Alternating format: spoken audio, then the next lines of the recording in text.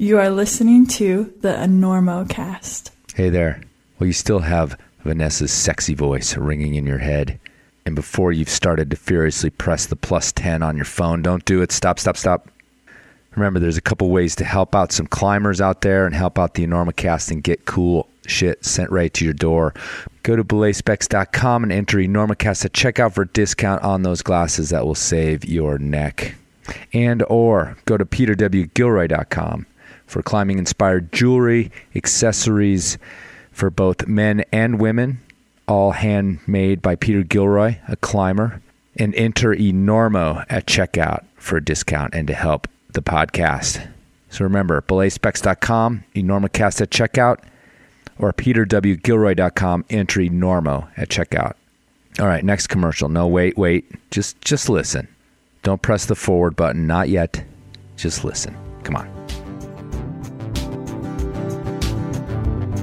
Climbing girls and boys know that Indian Creek season is upon us, which means only one thing: more profile pics of people doing yoga in front of desert sunsets.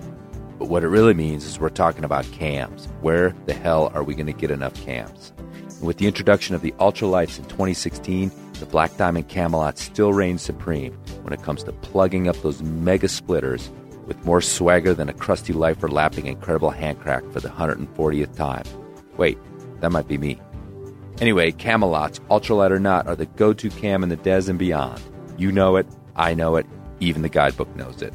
So if you want to bang out the last 10 feet to the chains with confidence, go to blackdiamondequipment.com or your local shop and get a few to throw on the gear pile as you and your friends get ready for yet another best day ever in the creek. And remember, when you support Black Diamond, you support the Enormocast.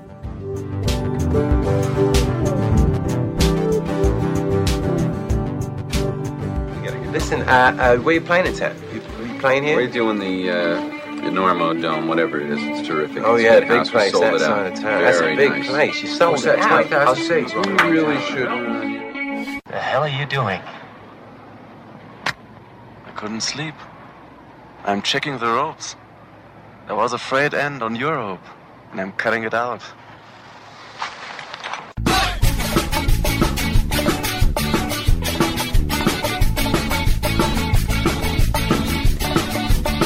Good weather, bad weather. Now or later, anytime. Today's show is brought to you by Black Diamond Equipment, with support from Maxim Ropes And the fine folks at La Sportiva. And don't forget our charter sponsor, Bonfire Coffee. Go to bonfirecoffee.com and enter Enormo at checkout for a discount on great coffee and to support the Enormocast. And now back to the show.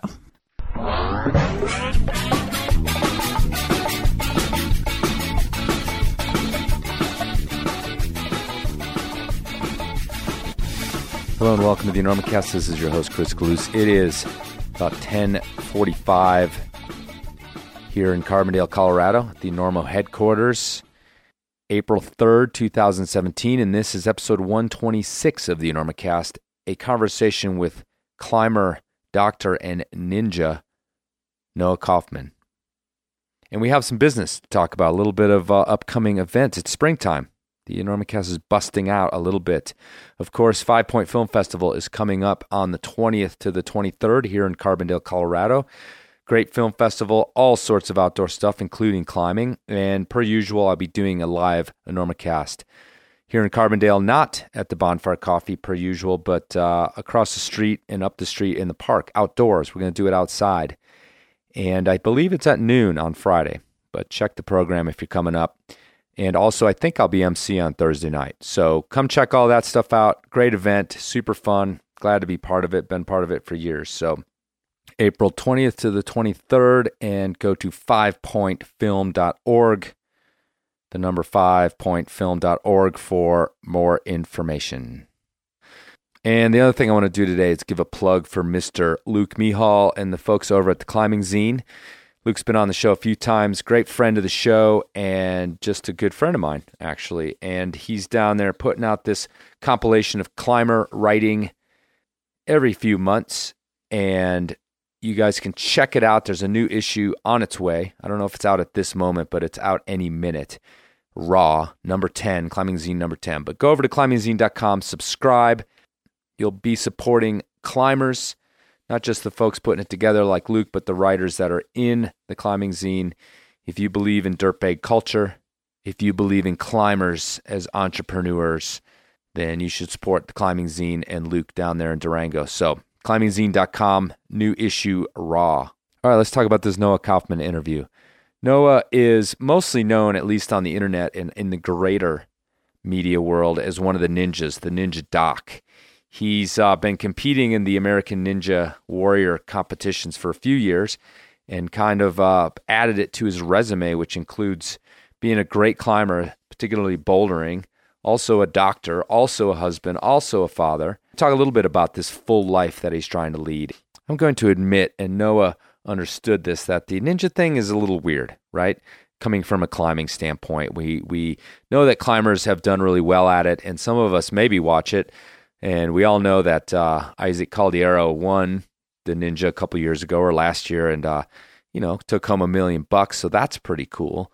But I wasn't sure what to think of it, actually, until I sat down with Noah, and the stuff he talked about really made sense to me, and he talks about living a fuller life, and folks have often gotten in contact with me and asked me to interview folks who maybe aren't professional climbers or, people who've given up everything, but the people who are living kind of a fuller life with families and with careers and with jobs, and this ninja thing, and still getting it all done and still climbing as much as he possibly can.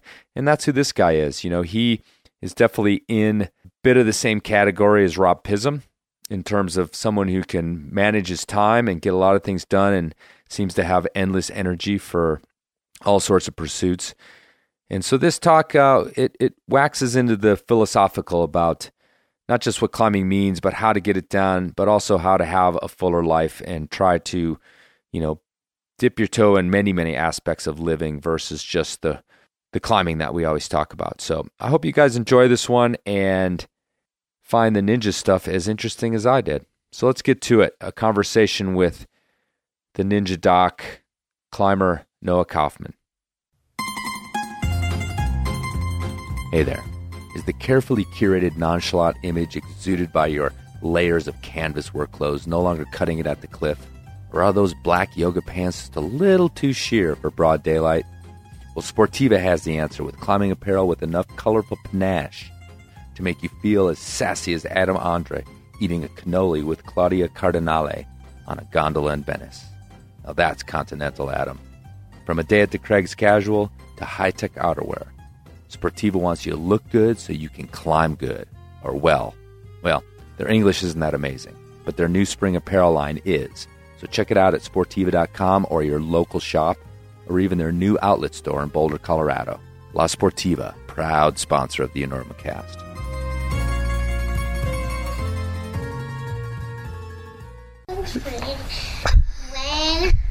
What's this on?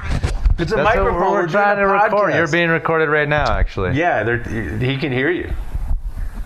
Who? The world. It's going to go on the internet. Here, say hello, world. Hello, world. Okay, get out of here. Go ahead, get out of here. I might pick you up, I might not. We'll talk about it. Can you tell me when we get in bed? Yes, when we get in bed. Now, don't bother us again, or I'm breaking your other arm. All right, that's on there too now. But so let's just go into the whole ninja thing, because we're here to talk about climbing. Yeah. You're a versed climber. You've been developing climbing for years. You have your own resume with a lot of depth in it. And like I said when I got here, when I kind of did my Enormocast 5-minute Google. Right.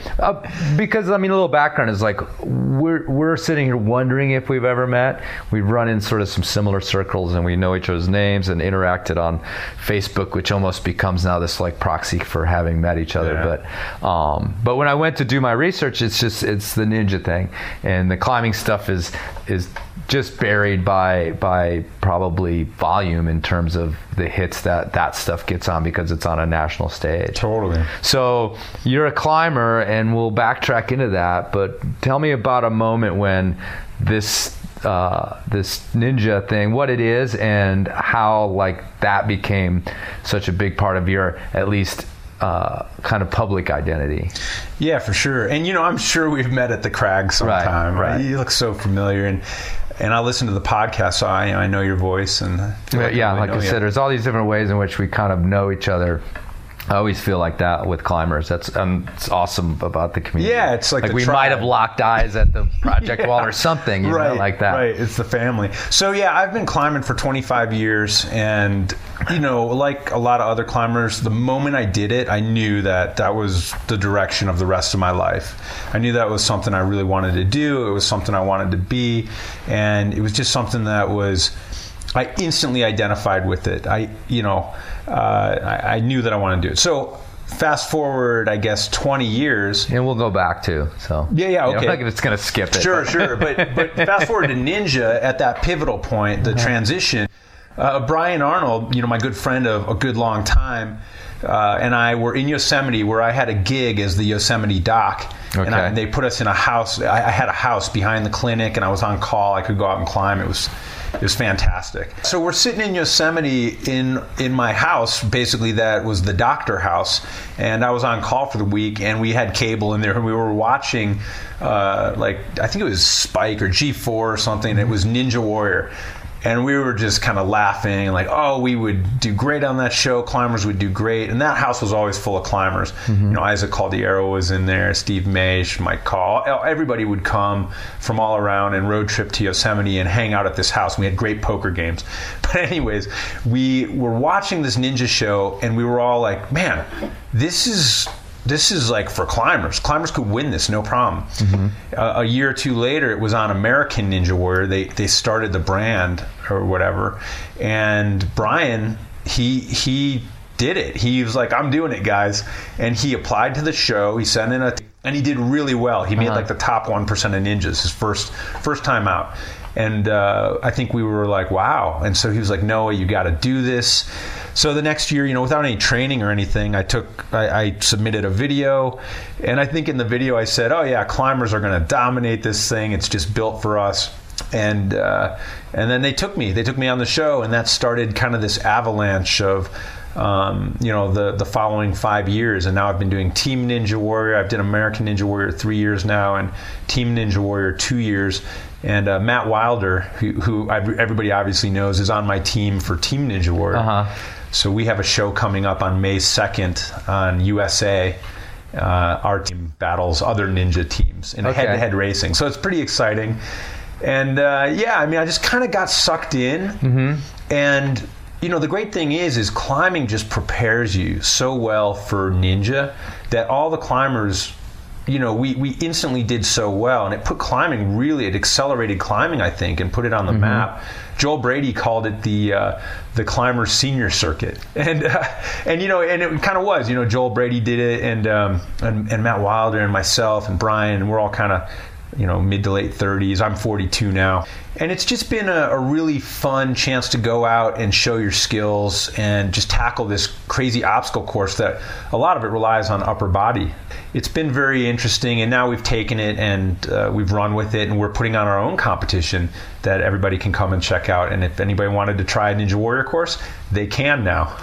Well, tell me about that, because that's kind of part of what got me here was I think an email from your organization or something that was like, hey, we're doing this thing. But then I was like, well, I'm going to go talk to these guys because they're climbers. Right. First and foremost, but as long as we're talking about what's this sure, event. I'll mention it. Yeah. And we would love to have climbers come out and just, personally, between you and me, I love watching climbers excel at Ninja. Mm-hmm. We've got $30,000 in cash and prizes. All right. And some sponsored athletes like Nathaniel Coleman, the bouldering champion. Obviously, everybody knows him. He's coming out to compete. A ton of climbers are coming out to compete. And so, April 29th and 30th at the Magnus Arena. It's going to be a huge indoor arena. Where's that? Well, this is worldwide. No. Oh, yeah. You got to be more specific. Sure. Denver, Colorado. Okay, good. Yeah, Denver, Colorado, April 29th and 30th. You go to wolfpackninjatour.com. All one word, Wolfpack Ninja Tour. Okay. And you can learn all about it, see videos of the course that we're testing. And really, it's going to be head-to-head racing, ninja racing, for over $30,000 in cash and prizes. And it's good. I'm a physician.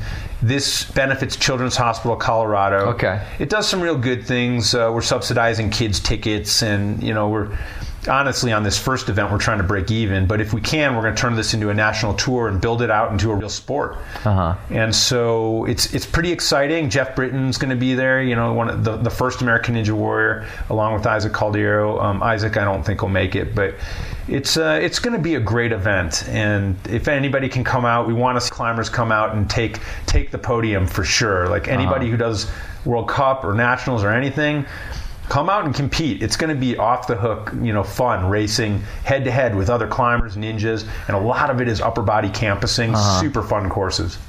Are you at all like, the people who've come up with this show, like, do you have any? Are you sort of involved enough to kind of have talked to them about their conception of this whole operation? Yeah, and they're a TV show, and their job is to make money and to sell advertising. They love anything that extends the brand and that's good for the ninjas. And since all the top ninjas are going to be at this Wolfpack Ninja Tour at the end of April, they support it. Jesse Graff's going to be there, Megan Martin, Joe Moravsky, Jeff Britton, everybody who people kind of recognize from the show is going to be there competing. And it's going to be really exciting to see who takes home the cash. Right on. Yeah, well, that's a good event in terms of climbing for that, if there's that kind of money floating around too. So yeah, you think about it, it's a lot more money than like World Cups or national competitions. $30,000 in cash prizes. Climbers definitely should get involved with it and come out and compete. And what we want to do is, from Ninja Warrior, we've found that our fans have told us, like, hey, my family lost 30 pounds, like, or I got my dad to quit smoking, or I want to be a ninja like you guys when I grow up. Dude, it pulls on your heartstrings. We're actually like making a difference in these kids' lives. I want to have an impact on childhood obesity in this country, leave a legacy and show my boy that you can do something. So this has become like a new climb of sorts, a new obstacle. And I'm definitely climbing a little bit less and really focused on this obstacle. It's amazing. It's amazing, dude. But it's amazing also to be at the point in my life where I've been a doctor for 13 years and I'm not that motivated by the money.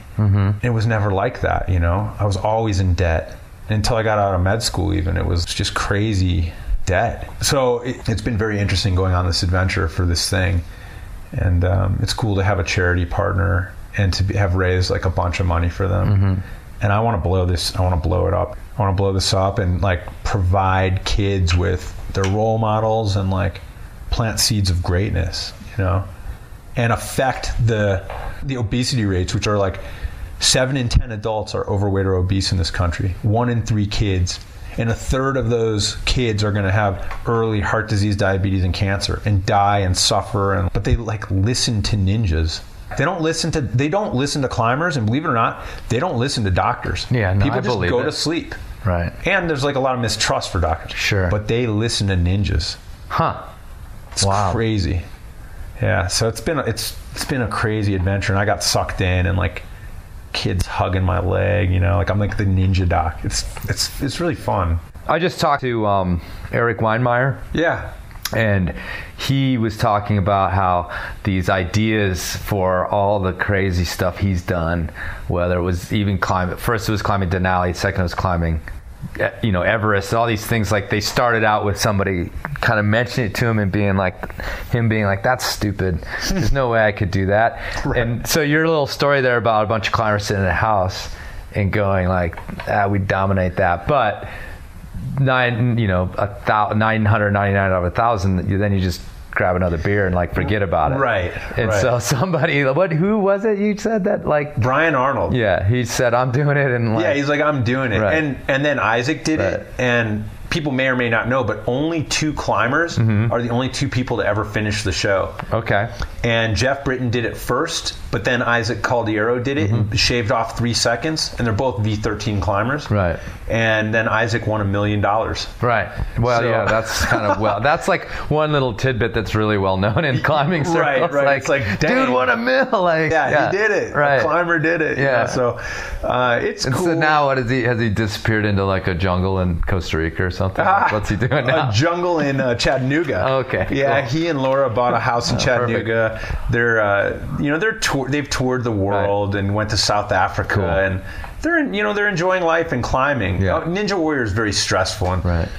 that's the thing. And and we tell everybody 90% of the year we're climbing, right? Like I'm going to the gym, I'm going outside, I'm bolting routes. Now that's like a big thing for me, although most of my career has been bouldering. And it's the thing I think about and dream about. Right. And then we do Ninja Warrior for a little bit. Whereas some of these ninjas train year round for Ninja Warrior. So Yeah, I mean it's interesting because as climbers we're super snobby, and, and I can imagine that when you guys saw it on the TV, it was like kind of funny and rolled your eyes, and then when your buddy was like, "I'm gonna really do it," everybody kind of like laughed and rolled their eyes, and but then again, you got to walk against the grain and just say, "Screw it, I'm gonna try this," whether you guys think it's silly or not. Yeah, and people are starting to do that. Josh Levin, who's a great national youth climber, who's just coming on the scene, he's doing it. There's a ton of climbers who are starting to realize that. Yeah, it's kind of funny, do this TV show, and it's not climbing. I would rather go climb, but at the same time, it's a really incredible experience. It's like this dreamlike experience when you're out there, right? And it's just bizarre. It's totally bizarre. It seems pretty wild. It's like a dream, and then you come back, and your real life is climbing. And climbing is like definitely way better. Yeah, but it's fun when you're on the course for those 2 minutes. Yeah. So let's talk a little bit about your climbing then. Yeah, sure. And you said you've been climbing for 25 years. Yeah. And where'd you start? So I started in North Carolina on an Outward Bound when I was 16 years old. Okay. And did a multi-pitch route on Table Rock. And I was hooked. Right. It blew my mind how rad it was, Were you from North Carolina, or was that just where you ended up on the course? Yeah, that's where I ended up. I grew up in Chicago. Got out of there when I was in college. And but we used to go to the Where'd you grow up in Chicago? I grew up, actually, until I was 5, I grew up in Lincoln Park. And then moved up to Winnetka and went to New Trier High School. All right. LBV, Libertyville. Oh, no way. Yeah, exactly. Yeah, sure. We wrestled Libertyville.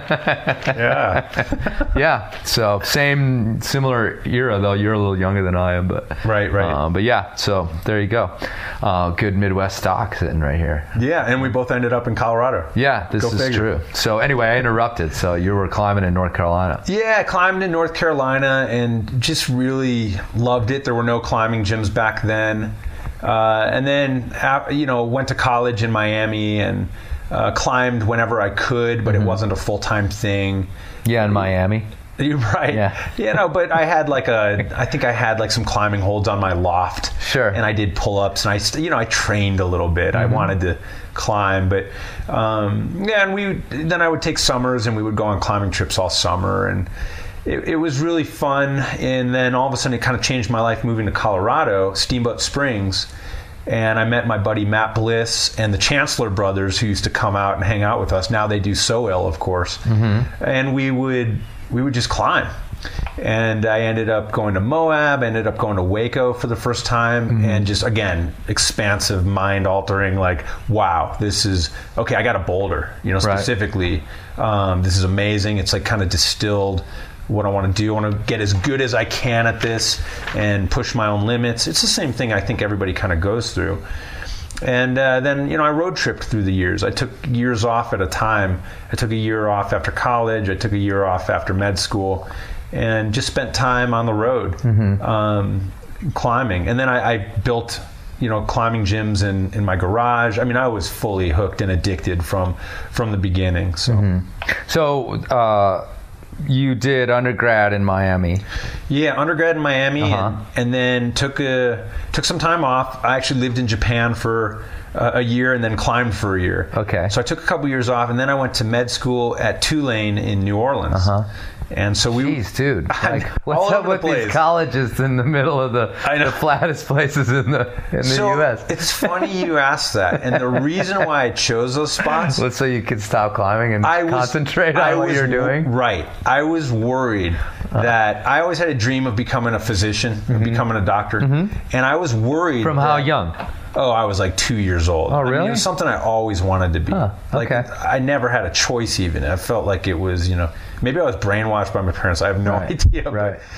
But suffice it to say, I really wanted to focus on my studies, and I did. And part of that meant I had to keep climbing at an arm's length and keep it something that was like in the future that I was going to dedicate, a lot of time to. But it's always been like that because, I think you can spend your whole life climbing and that's great, but there's just so much to this incredible adventure.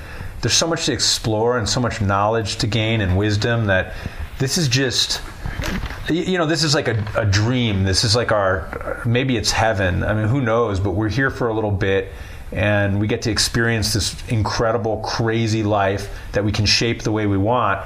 And it just would be a little bit too narrow for me to focus solely on something, even the thing I love the most, which is climbing. Right.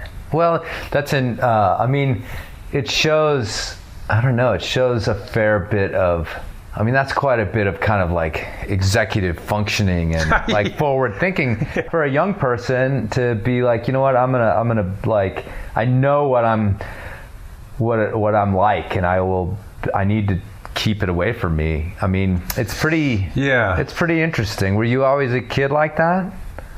I think so. I was never a very popular kid, which is actually maybe part of the reason why now I really relish in the limelight. I love to be, in the middle of it all. I love to have friends. I love to really develop relationships. It's super important to me because growing up, we moved from basically the city up to the suburbs, and it was a real hard adjustment. And no, I didn't have a lot of friends growing up for a long time. And it's not really a sad story because it ended up helping to make me who I am. And I think it gave me a real kind of understanding of relationships and dealing with other people and maybe some insight as to, why things weren't working out for me to be a popular kid.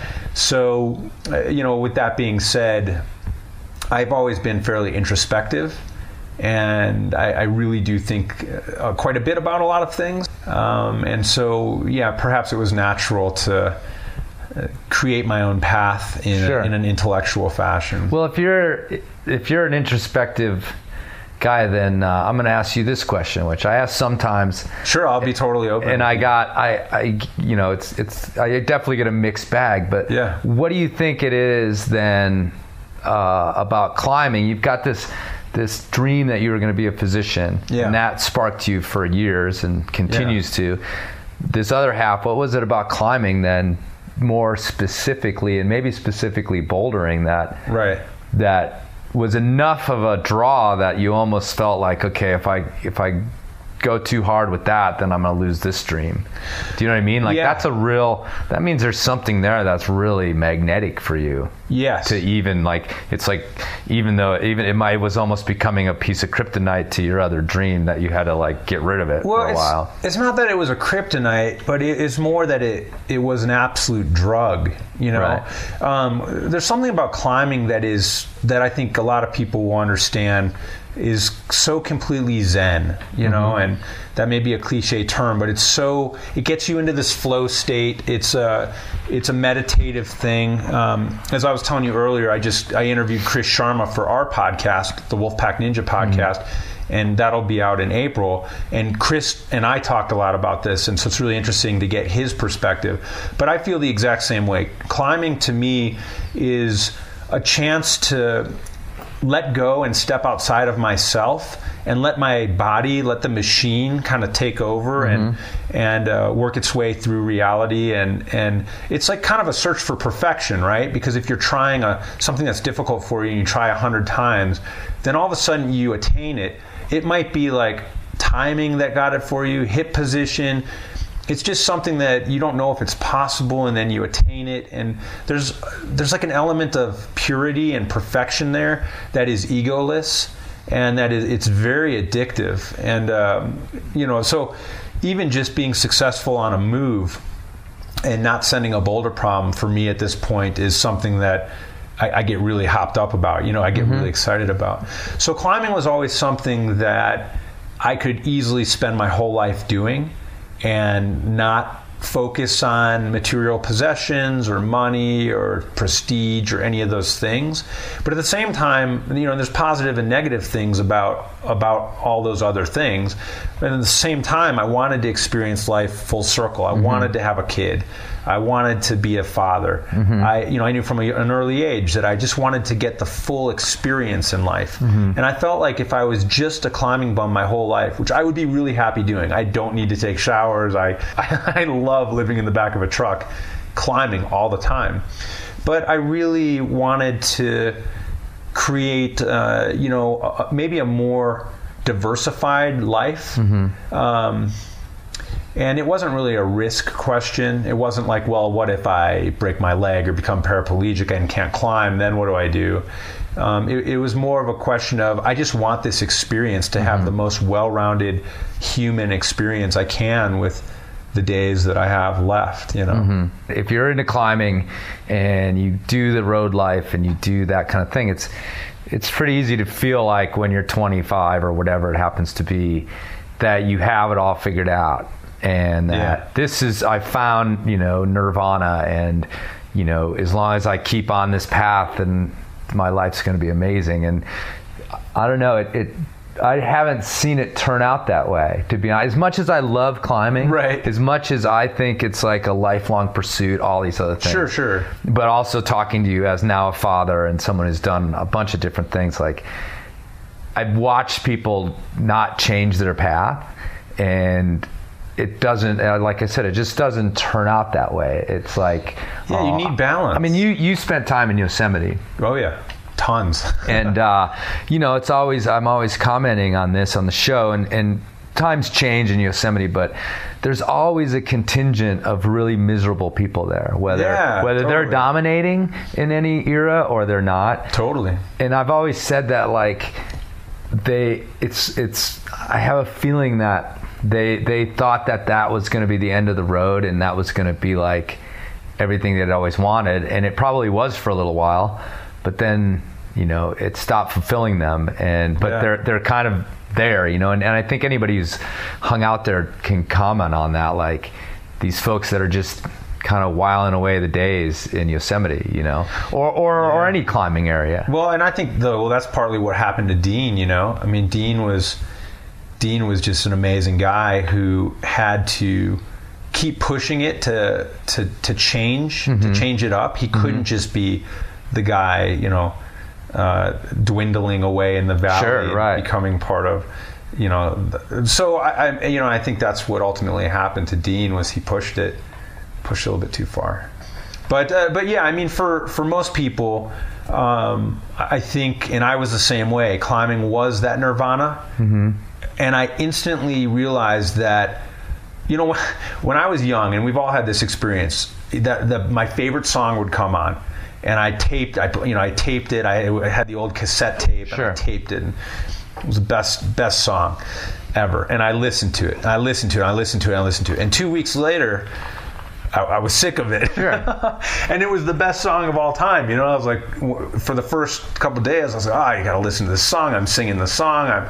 And eventually everything gets old. And even, with relationships, dating, or, even marriage, everything, it's a work in progress. And it starts off, it's like, wow, this is the best thing ever. But everything in this world will get old at some point, as you get familiar with it. And to rediscover it brings back the magic and brings the gift back to it. And so having the balance in your life and being able to, if you're lucky enough to have multiple passions, I love guitar, so I play blues and classical guitar, and I'll hang it up for 6 weeks or 3 months or whatever it is. I won't play a single lick. And then I'll bring it out and I'll slowly get back into it, and then I learn a new song, and it's the same passion. And the only thing that has kind of transcended that is climbing. And then, climbing I always do. But even now, climbing has, slowly, ninja's been introduced, and I'm looking forward to a day when I'm road tripping full time again, later on towards the end of my life. But for now, it's like the most... it's the most important of my portfolio of important things. Sure. Yeah.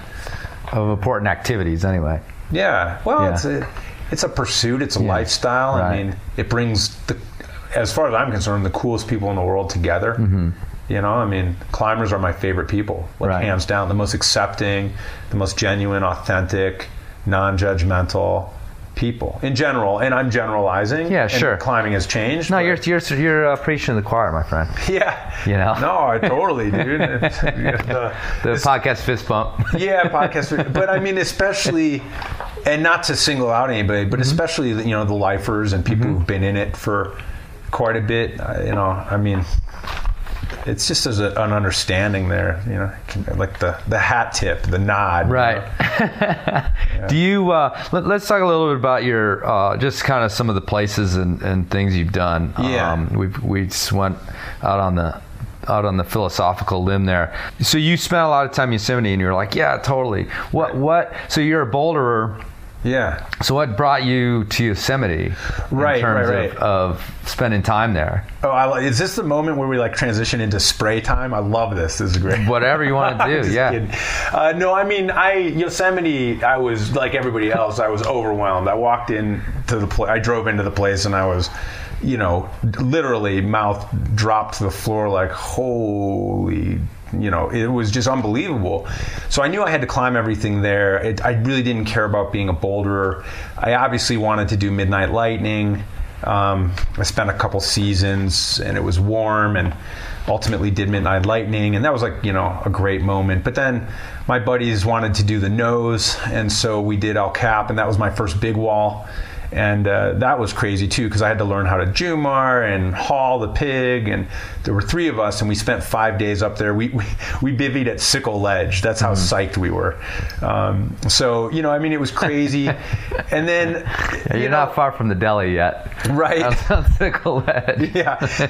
And the guy we went with was we hooked up with this random dude whose name was also Noah, and 19 pitches up, his rope cut on an edge, and he fell 10 vertical feet to this curb-sized ledge, and I grabbed his daisy and clipped it back in, and it was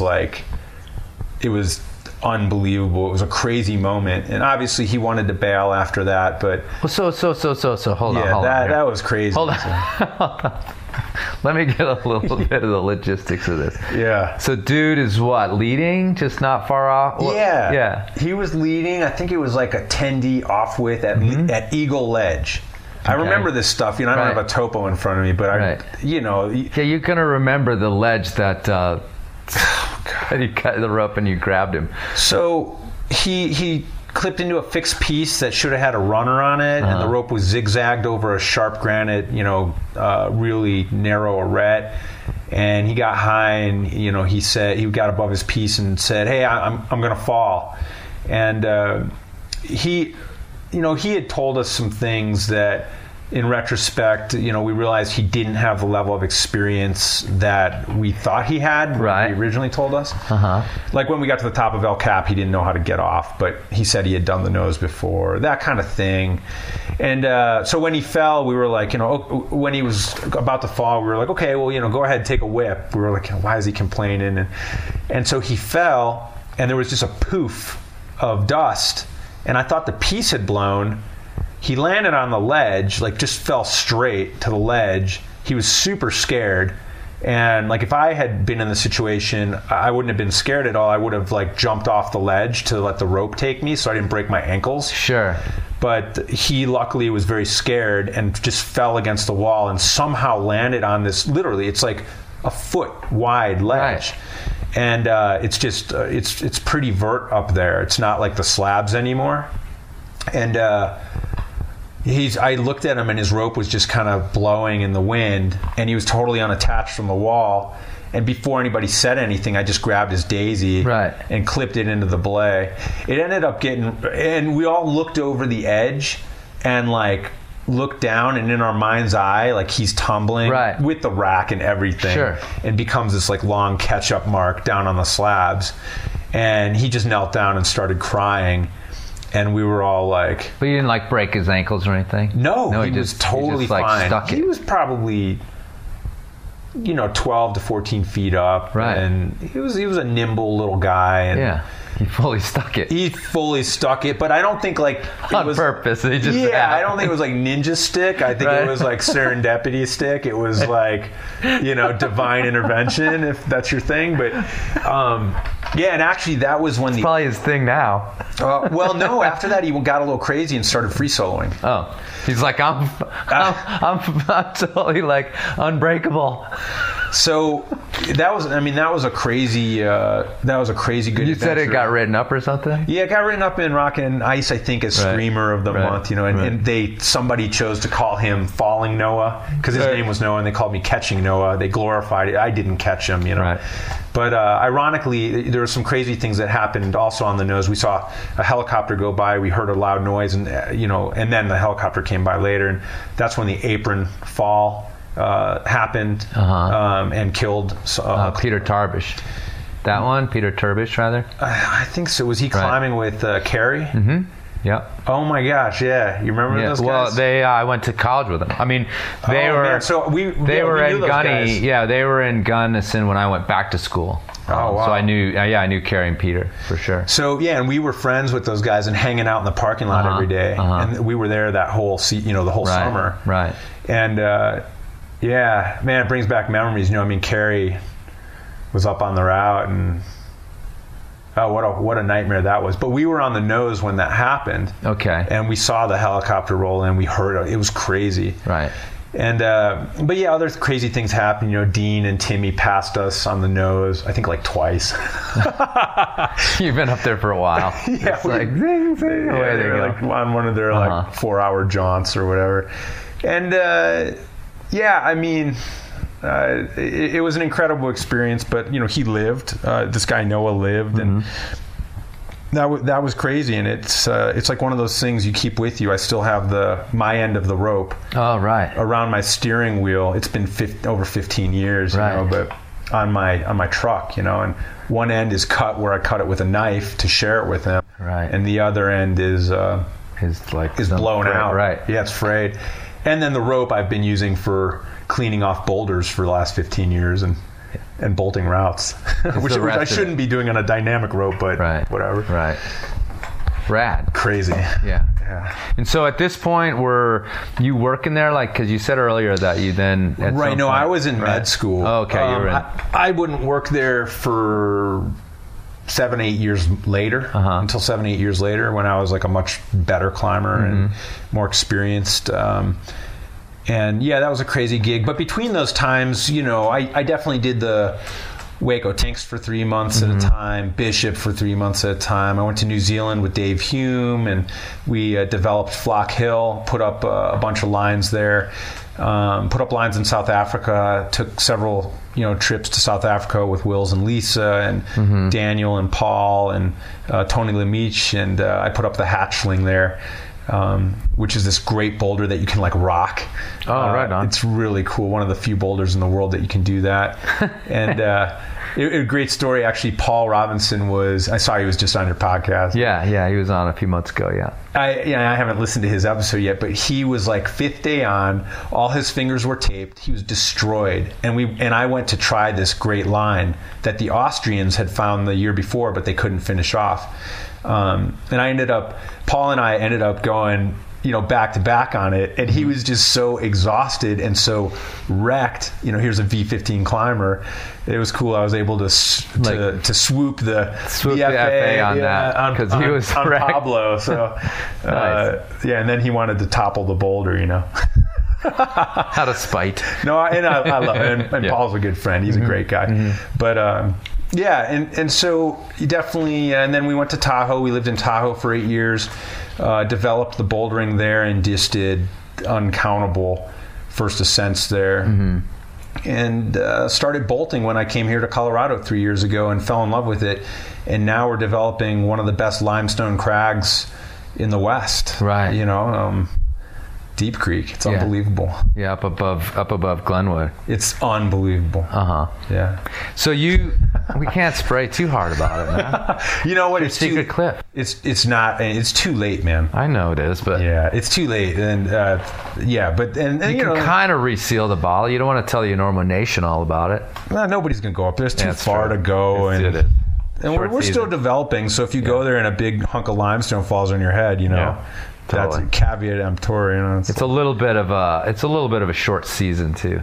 Yeah. Have you gotten on? No. I can tell you no. I've been up there once, and I had my baby with me. Oh yeah. He was like, I don't know, 5 months old. Oh right. And I did one route. I don't know. Yeah, no, I've taken Zun and rappelled in. Yeah, we did the hike. Yeah. They could get shut down for sure. There's cavers there, and I know all about your caver problem. Yeah, yeah. There was a war. Yeah, a sort of a war. Someday soon that'll be let out of the bag. Come back and we'll let everybody know what happened at Deep Creek. So. So that's I mean, you moved into route climbing then, is that? Yeah, so when I moved to Colorado, I moved into route climbing, which, I'm 42 now. My back hurts. I love tall boulders. And so I've taken quite a few falls from the top of Evolution and all these climbs, Ambrosia, I love those climbs, but my back after all these years is just a 20-foot fall like that. I'm out for most, for like weeks, and it's hard to climb at all. So, bouldering has just become tougher and tougher, and route climbing I've found a new passion for, and bolting and developing routes has become like unbelievable. We're developing another spot that I put on Mountain Project that's up north here called the Turkey Roost, and I found it, so it's open season. I put up a 3-pitch 13A that is just a world-class bolted route, and it's... And Ian, Dory, and I, and Ryan have also been all up there bolting. And there's projects up there. Everything's open. We really don't keep too many secrets. Life's kind of too short, and there's just too much to do in the world now. It's overwhelming. It's definitely a philosophy that can, go both ways in terms of whether you want to keep secrets and try to keep just you and your bros at some place, or if there's access issues, which you guys have at Deep Creek to a certain extent. Unfortunately there is. I mean, it just hasn't been kind of hammered out what everyone's going to decide up there. Right, and it's tough too because it is national forest land. Right. So there should be no real access issues, but the road is like it's kind of like not a proper road that cavers have been using for 30 years. If the cavers had this paradise all to themselves for a while, so we don't have to get back into it. But that's been interesting. Yeah, and you're right. There are two sides to the coin, and I believe everybody's entitled to their position, and so I totally respect when. People want to keep, an area that they've found, quiet. And I think at the same time, for me, I want to know about all these spots and go to them. And a lot of the times it's interesting. You start talking about spots and people get worried. And 99% of the climbers out there who are in the gym, who are doing stuff, they might come out and check it out once, or they might not. But it generally doesn't lead to a big impact situation unless it's like roadside or the happies or, So my experience has been that it's always easy to be over concerned, and that keeping places for yourself.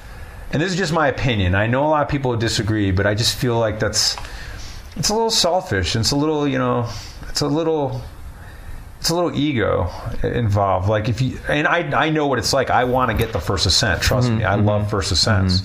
But at the same time, it's like we're all in this together. And I don't know. It seems like way back when there were secrets, but there weren't that many people, and it was mostly 100% egotistical. Like I want to do everything here.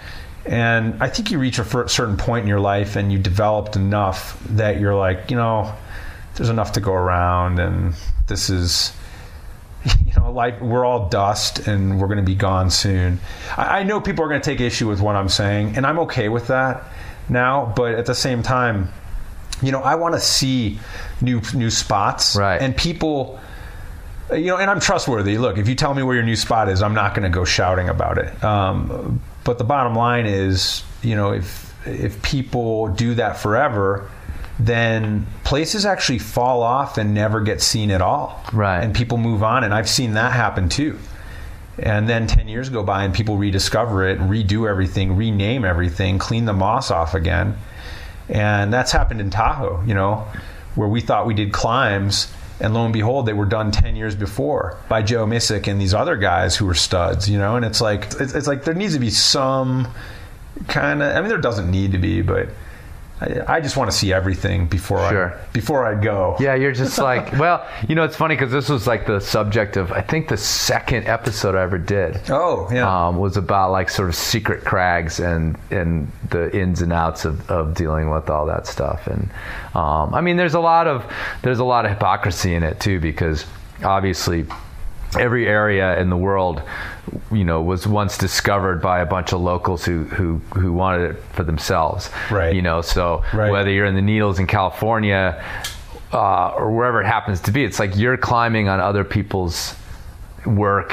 Right. Right. Their awesome secret project at one point. And so it's kind of a little bit hypocritical to say, okay, I want to go climb at all your local areas, but you can't come climb in my area. You know what I mean? And that's kind of the basis of it, where I get a little bit prickly about it, because it's like, well, yeah, if that's the only place you ever climb, then great. Yeah. But as soon as you go to Mill Creek, then you're at a place where there's a bunch of people that would just assume you're not there. Yeah. And so that's how it feels, right? Yeah. And it's not always awesome. So, but then, there are, like we were just saying, there are access issues. There are places that can't handle a lot of people. And right. But the other funny thing, it's not funny, but inevitable thing more and more now with social media is your secret. It's basically it's like sand in your fingers. It's gonna leak out and it's gonna be your fault in the end, because you wanted to tell a few people and you posted that one picture and if you post one, and here's my take on it. If you post one picture on social media, the cat is out of the bag. Yeah, that's what I mean. And that's how I had to go to Roy to find Roy, because I saw a picture of this place called Roy and it looked amazing, and I love sandstone. I've got a real thing for sandstone. So I literally drove out there not knowing where it was, just driving around after Google Earthing, looking for it for literally weeks. I had a lot of time off. Where is it? It's in northern New Mexico. Okay. And now there's a guidebook and whatever. Everybody knows about it. But, after a week and a half being out there, the locals took mercy on me. They saw my vehicle and they were literally they knew that I was a climber. They knew I was coming out. I was trying to get a hold of them. I was emailing people, who posted the photo, and I had leads. I was talking to Nick Duddle. It was it was crazy. And finally, they brought me in, and I saw this place, and it was incredible. And I got to contribute some amazing first ascents, like this thing called Icarus, and it was just meaningful for them to share that with me. Right. And then the process of it slowly opening up, and now it's a destination, and it has a guidebook, and it's a fantastic spot.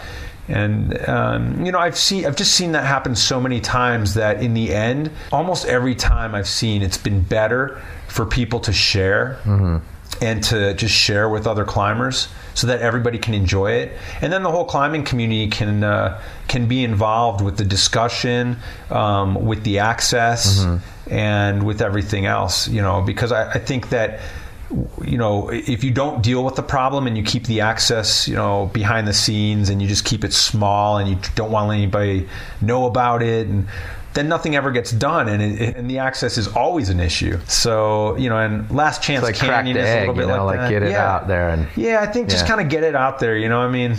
It's I think the climbing contingent now, the climbing family is big and strong enough with the Access Fund that we really do have a lot of, and we do a lot of good in the world, and we clean up, and climbers are good people, and we're great stewards of the land. And I just really believe that all the really out there places that the lifers are going to love so much, that are world class, I think that like I feel an obligation. It's the golden rule. I just feel like I would want someone to share that with me.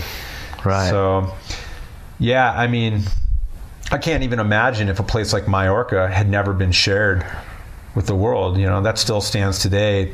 Lost got into smoking barrels. Like if I had never seen that in my life, I can easily say my life would not be as good for That's awesome. if I hadn't done that route. Like it's epic, and that was a secret spot. That was like a locals very amazing Seco Block spot. Yeah, and it was life changing for me. It was amazing. So you saw the movie and you were like, I'm going. Yeah, I saw Clem do it, and Clem's a friend, and I was like, I know how crazy Clem is, and the way he talked about it, I know he's a very genuine guy, and how much he loves. Clem is distractible, and he only really loves certain things. He has an eye for quality, and when he did that, he was like, when I'm not sure if it was a Big Up film or what it was. I saw that, and Brian Capps and I were like, we got to go over there, and I think he had already been there once. And we went just to do that route, and it was epic. Hey, buddy. I'm not talking about the other thing. I'm talking about we're gonna soon go. Take a shower and go to sleep? Yeah. Okay, we're going to be done in just a few minutes. I love you. Go give us a couple more minutes, okay? Yep, we're almost finished. You're a good boy. He's climbing like a champ. Is he? Yeah. Well, not now with a broken arm, but... How did he break his arm? Skateboarding? No, he was playing with his Matchbox cars, and he was on a platform, and he misplaced his hand and fell and broke it, and was facing the wrong way. Really? Yeah. Oh, gnarly. It's gnarly. All right, out of here, buddy. Cool. Yeah, he climbs with Baze, Matt's kid. Matt's one of my best friends. He married Samay and I, my wife and I. And Matt and I have road tripped and traveled the world more together than me and anybody else, and now it's so great to see our kids playing together. Right. And now we're just interested in traveling new places. Like we went to Albarracín a year or two ago, and it's fantastic. Anyways, I digress. No, that's fine. Well, let me just ask you a couple of last questions about. Sure. You've been talking a lot about this whole idea of having this full life and wanting to sort of do a little bit of everything in terms of trying to have a family and have a career and have climbing and all that sort of thing. So, I mean, what's your sort of feeling on creating this balance where you have these multiple passions, you have these multiple responsibilities? Yeah, absolutely. So, first thing is, I think perspective is really important. And I think I'm lucky with the career that I've chosen that I have constant perspective. The way I see people die all the time in the emergency department, the horrible things that happen to people. I constantly, not in a bad way or an obsessive way, but I think about, death and dying and my life and my death all the time, and I visualize it, and it's something that's really actually an important part of my kind of daily mantra and helps me live my life to the fullest, because I really think, like I said before, that this is heaven, whatever. I'm not a real religious person, so this is this is like maybe your one shot. Maybe this is the one shot, and I don't know. I mean, maybe I get to go to heaven or go somewhere else. I don't know. Maybe I get reincarnated. I have no idea. But my gut feeling is that this is the one shot, and then it'll be the same after as it was before, which is just you can't even. There's no words to describe it. So. If you have that perspective, and there's ways to get that perspective if you're not like an ER doc working in the ER all the time, but I think helping people, volunteering in a home or just whatever, however you can get perspective in your life, about how fragile life is and how much some people suffer. Travel does that, I think it's good. But once you get that perspective, I think that the balance comes more naturally. Because, you don't want to work too hard, but you want to be fulfilled by work and helping other people. You want to play all the time, but you also want to be fulfilled. So the balance kind of works itself out. I think that, you have to become very good at time management, just like you become very good at climbing or any other skill. Time management is a huge and very important skill. So if, I don't watch TV, right? So that's a lot of time that I have. But, I have to make time to spend with my boy and my wife, make time to go on climbing trips. And right now, I'm in the whirlwind with this tour that's coming up, this competition that we're setting up. It's 60 to 80 hours a week of work, and we're working really hard on this to make it an incredible event. So I would say that in order to really, you can think about having balance, you can try and have balance, but to actually have balance, I think you need the perspective first, and then the balance just kind of falls in line, and you're gonna do what is the most fulfilling and the most rewarding, the most fun, but also the most healthy. If you're smoking cigarettes and if you're an alcoholic or whatever, if you have a problem with alcoholism, then you're out of balance. And it may not be a time balance thing, but you're out of balance, and maybe it's a perspective issue, whatever. But I think as long as you always realize that there's a place that you can go and improve your life, and if you can dedicate yourself to self-improvement, then then the balance comes. Right. And so a lot of that's perspective. So. Do you feel like there's a time in somewhere, someday, that climbing becomes less important and maybe out of your life? Or do you see yourself as a lifer? I totally see myself as a lifer. I've actually, I've thought about, when I'm too old to climb, how I don't know if I could actually do it, but how wonderful it would be to go to the top of El Cap and jump off. You do ruminate on this a little bit too much, sir. Maybe that's it. I can't climb. Nothing's left. I don't think I would ever get up there. I'd have to hike over from Tuolumne. Yeah, sure. You're old now. And there's some logistic problems with getting out there. I've made the same horrible joke about my 16-year-old dog, and it's not funny. I mean, I want to climb forever. Right. But the way I see people break down and what happens with our bodies, there'll be a time when I won't be able to climb, and hopefully I can minimize that by staying as healthy as possible, and just keep going, just keep enjoying it. I mean, it's funny because nowadays at 42 years old, I'm not really interested in climbing as hard. I was never naturally gifted at climbing.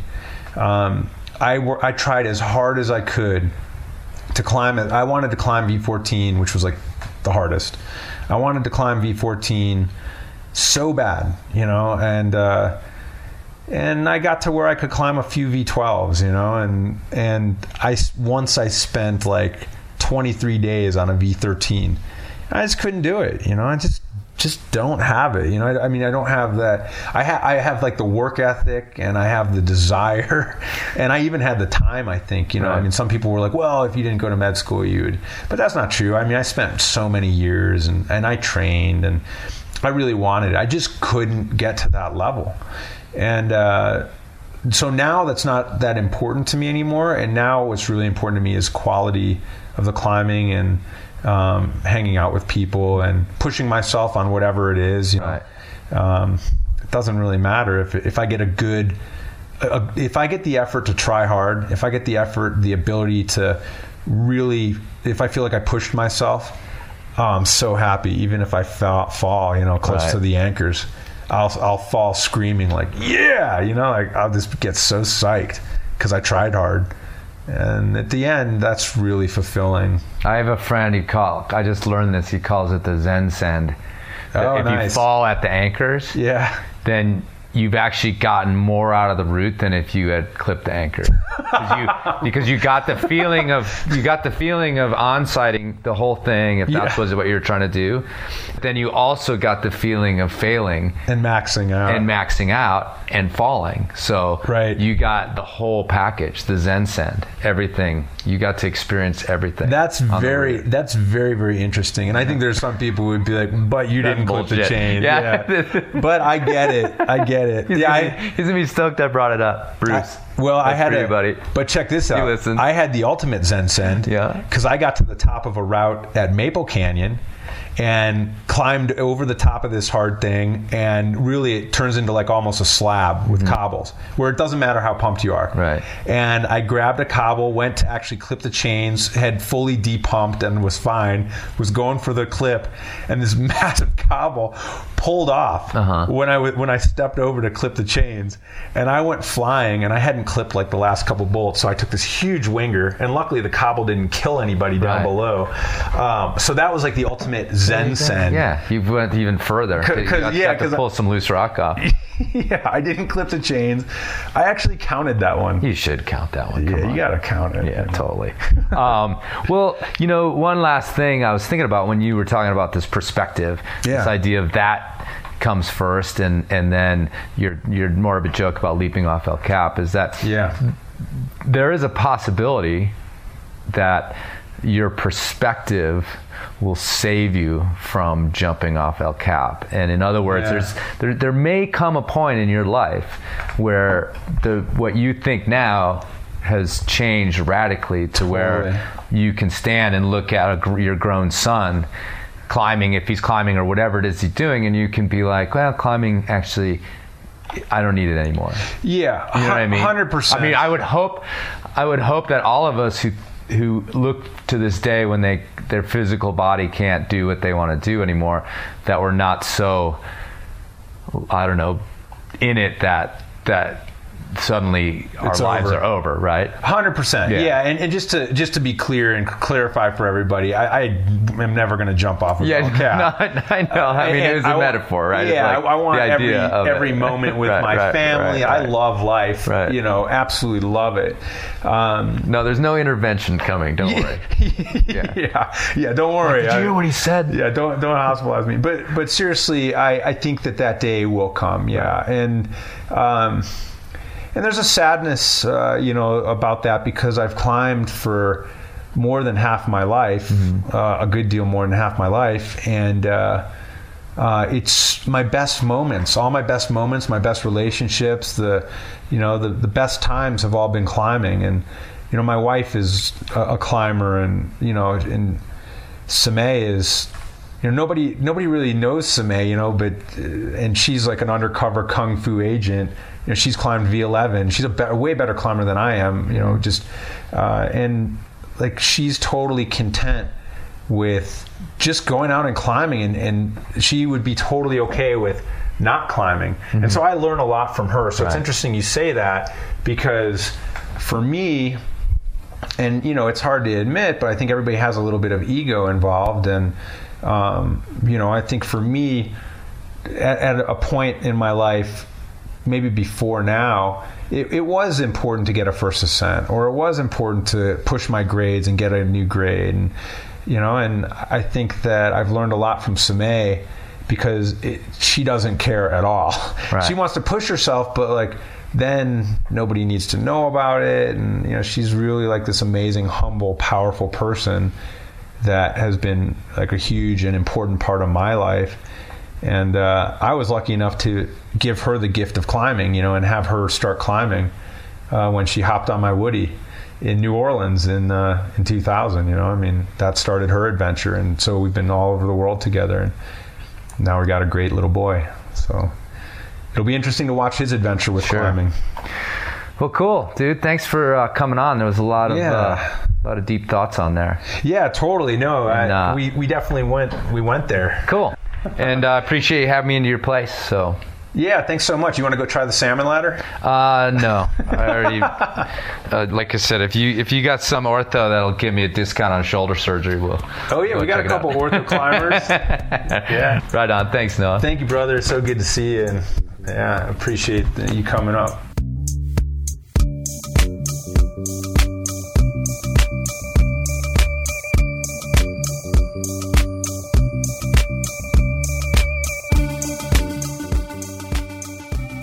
Okay, folks, thanks for listening. Thanks for being there. And thanks to Noah for sitting down in his home, having me into his home. And I want to mention again, to make sure you know about the Wolfpack Ninja Tour, April 29th and 30th. the Magnus Arena, University of Denver, Denver, Colorado.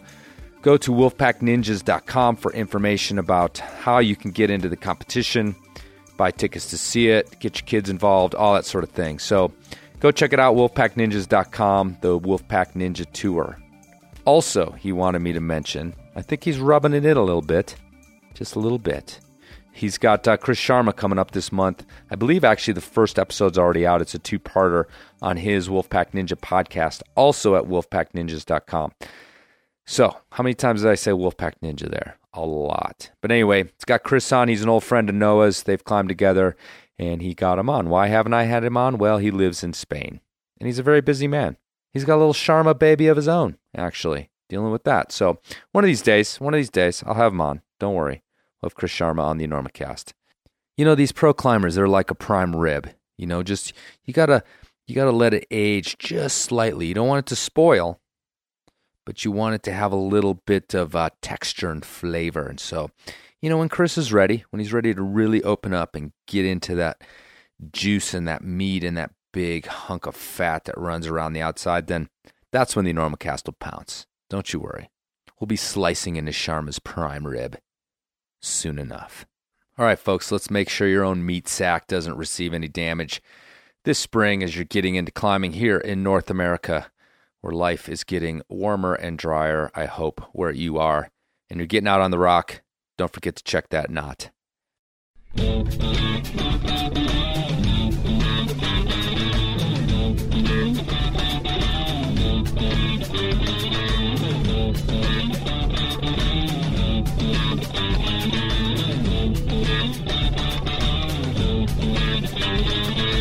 My name is Rex, and if you study with my 8-week program, you will learn a system of self-defense that I developed over 2 seasons of fighting in the octagon.